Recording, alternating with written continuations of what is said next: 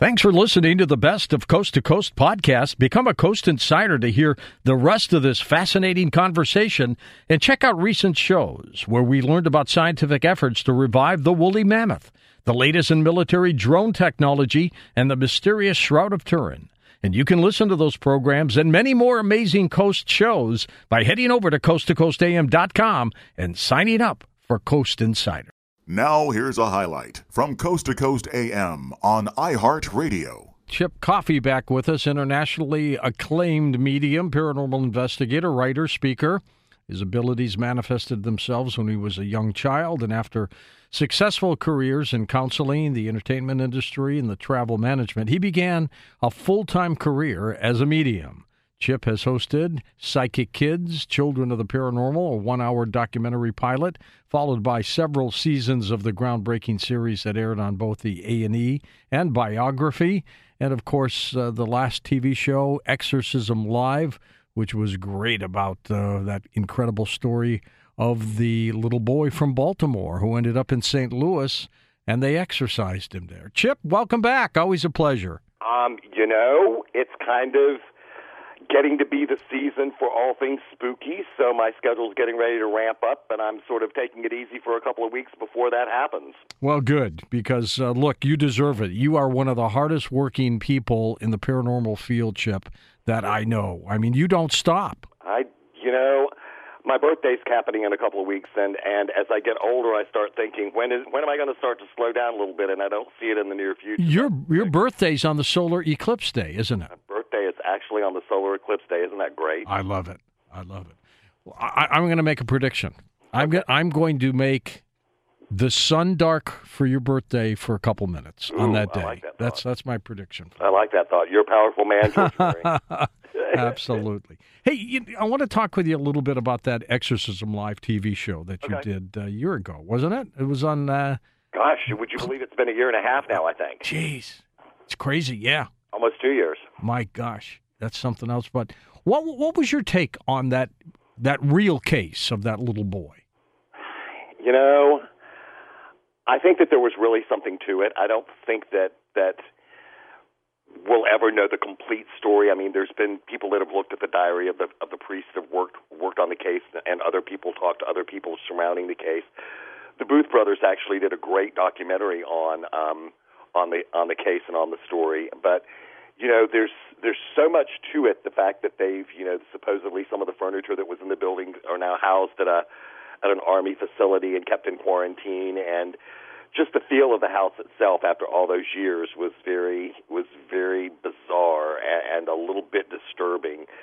So I'd have to say that the story, the actual true story, definitely has some fact and some legs to it. Chip, I had heard, because I spent a lot of time in St. Louis, that when they sold off some of the furniture from the hospital, some of the people who bought it had these bizarre paranormal experiences. I've heard that too. Yeah. So I would get rid of that furniture post haste. And the house had a really weird feel to it. Even when I first went into the house, it was a very oppressed feeling, and no matter how much holy water you use, no matter how much prayer you invoke or anything else, unless the people who are inhabiting the house really want something gone, it's not going to leave. And you feel this pretty darn fast, too. You are very sensitive about these things. I've been blessed with a sense of discernment when I walk into certain places, and if there's in the rare instance that there is a malevolent or an evil entity or specifically a demonic entity in the house, they tend to be quite vocal with me. They like to brag. Tell me some of the most significant cases or experiences you've worked with.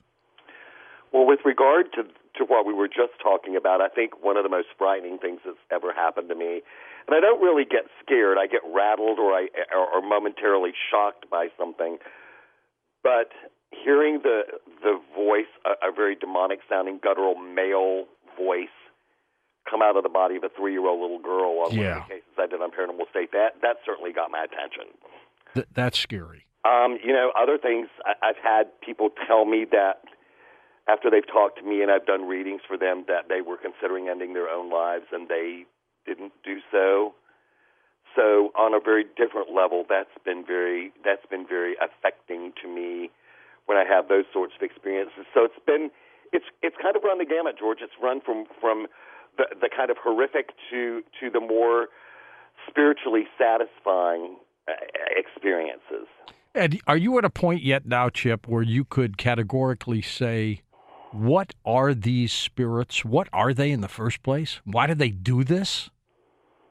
I don't know. There's so much that we don't know. Well, there's very little that we do know about the paranormal or the spiritual or the supernatural, whatever words you want to use. We have a lot of theories, but I have very few answers. Honestly, I don't. I can tell you what I believe or what I've been told or what I've read, but definitive answers, I just don't have them, George. But you do believe categorically that it exists. I believe as far as spirits, ghost entities go, that when we die, the essence of who we are, the soul, makes some sort of a transition. It leaves the body, and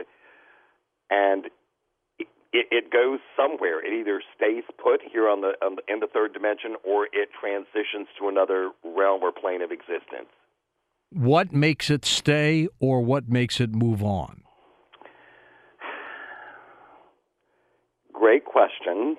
I think that those who the rare few that decide to stay earthbound do so for a number of reasons. They feel that they've got unfinished business. They may fear some sort of judgment from a divine entity that, St. Peter or God or whomever is going to judge them. They may not feel worthy to be in the presence of God.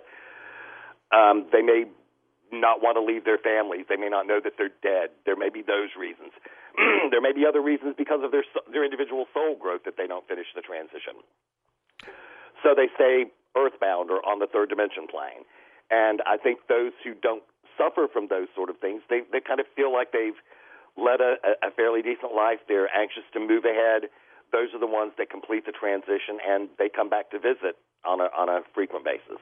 When somebody dies, Chip, do they instantly leave their body, and are they saying to themselves, oh my gosh, I'm dead? I don't know that they're saying, oh my gosh, I'm dead. I'm some of them really want to be dead. I've encountered souls that are like, I am so done with this body.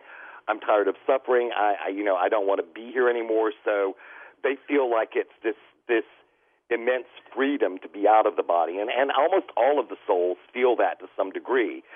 But I think, especially if there's like a murder or an accident or a suicide, a sudden violent death, I think that there's something to be said about the fact that there's a level of shock to the system of entering into that new state of being. At what point do you sense their presence, or do you see them, or both? I'm not sure I understand your question. I mean, are you asking? Well, as a medium, you deal with spirits all the time. Do you see them, or do you just sense them? Well, interestingly enough, unlike on television and in Hollywood, I don't typically see every spirit that I encounter. I usually sense their presence. I usually can tell that I'm in an area where there is an energy or a spirit or a soul. But I have seen spirits in the past, absolutely. And I've sensed spirits from, I used to work with a hospice organization very regularly, and I don't get to do that as much with my crazy schedule. I would love to be able to do more.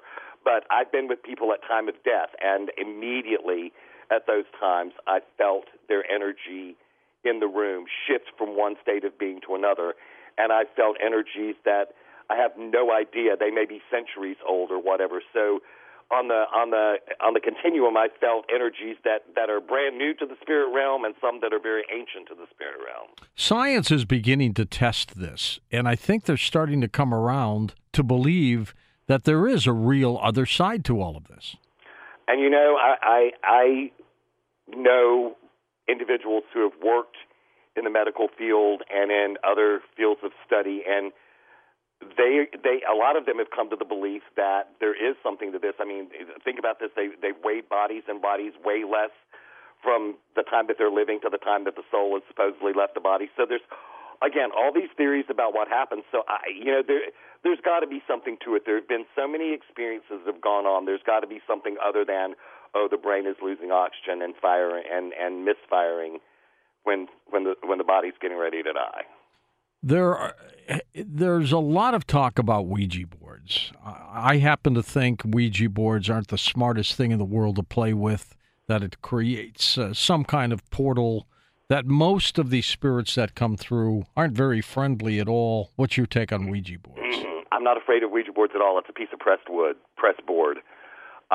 There's got to be a however here, though. There is a however. I think that the intent with which we use a board can affect the results. Mark Macy, whose website is, I think, worlditc.com, his quote always sticks with me about investigations, and anytime you're starting to query or delve into the paranormal as an investigator. And Mark said, the intent of the seeker affects the results. So if you go into it expecting bad results, you may get bad results. If you go into it expecting not to have anything, not to have Captain Howdy come through the board, you probably aren't going to have Captain Howdy. To give you an example, George, when I was a kid, I lived in a very haunted house in upstate New York. Okay. And, I lived there from the time I was 10 years old until just before my 14th birthday. And the house was very active. Nothing negative, but very, very active. And we went to a place that at the time was very much like a Walmart and bought a Ouija board. And we consulted the Ouija board. My mom, my dad, and I and some friends consulted a Ouija board, and the Ouija board gave us amazing information that we later verified as truth about the family that lived there. We never had an unpleasant or scary experience with the Ouija board. Contrary to that, I've heard a lot of people that have had unpleasant experiences with it. But again, I think it's what you expect sometimes, and the intent that you go into playing with or consulting a Ouija board that's going to affect the results. Well, we've got a guest on. She comes on quite often, Karen Dolman, who is a staunch supporter of the Ouija board. Well, I have a friend whose name is Robert Murch, and Robert Murch is probably one of the world's leading authorities on all things Ouija, and he has a huge collection. As a matter of fact, he just moved recently from the Boston area, to Denver, and he is opening in his home, in a wing of his home, he's opening a huge museum of Ouija boards. He has such a huge, vast collection of them. And, Bob's never had a particularly bad experience with the Ouija board at all. And, he has hundreds of them, perhaps even thousands of them in his home. And if anybody was going to be susceptible to negative energies attached to various boards, it seems like it would be Bob. And he's never had what he's explained to me was any sort of unpleasant experience being surrounded by them. When a person dies and their soul is out there, does it immediately go on, to being crossed over, or where does it go? I think that, as we talked about before, I think some people stay around and watch their funerals or make sure that their families are going to be all right and hang around for a bit. And I don't think that time has the same value or temporal constraints exist as they do here in the third dimension. So I think some of them hang around for a while, and then they finish that transition. They go to the light, however you want to view that, or they cross over. They finish they finish their transition from the world that we call the living into spirit. So I think that's what happens immediately after death. I mean, if you think about it in life, I'm a strong proponent of body, mind, and spirit. And we have no body anymore. So the body is useless to us, the vessel that we lived in. But the mind exists, the consciousness exists, and the spirit, of course, the soul exists. So those two things, 2 out of 3, continue to exist. Listen to more Coast to Coast AM every weeknight at 1 a.m. Eastern, and go to coasttocoastam.com for more.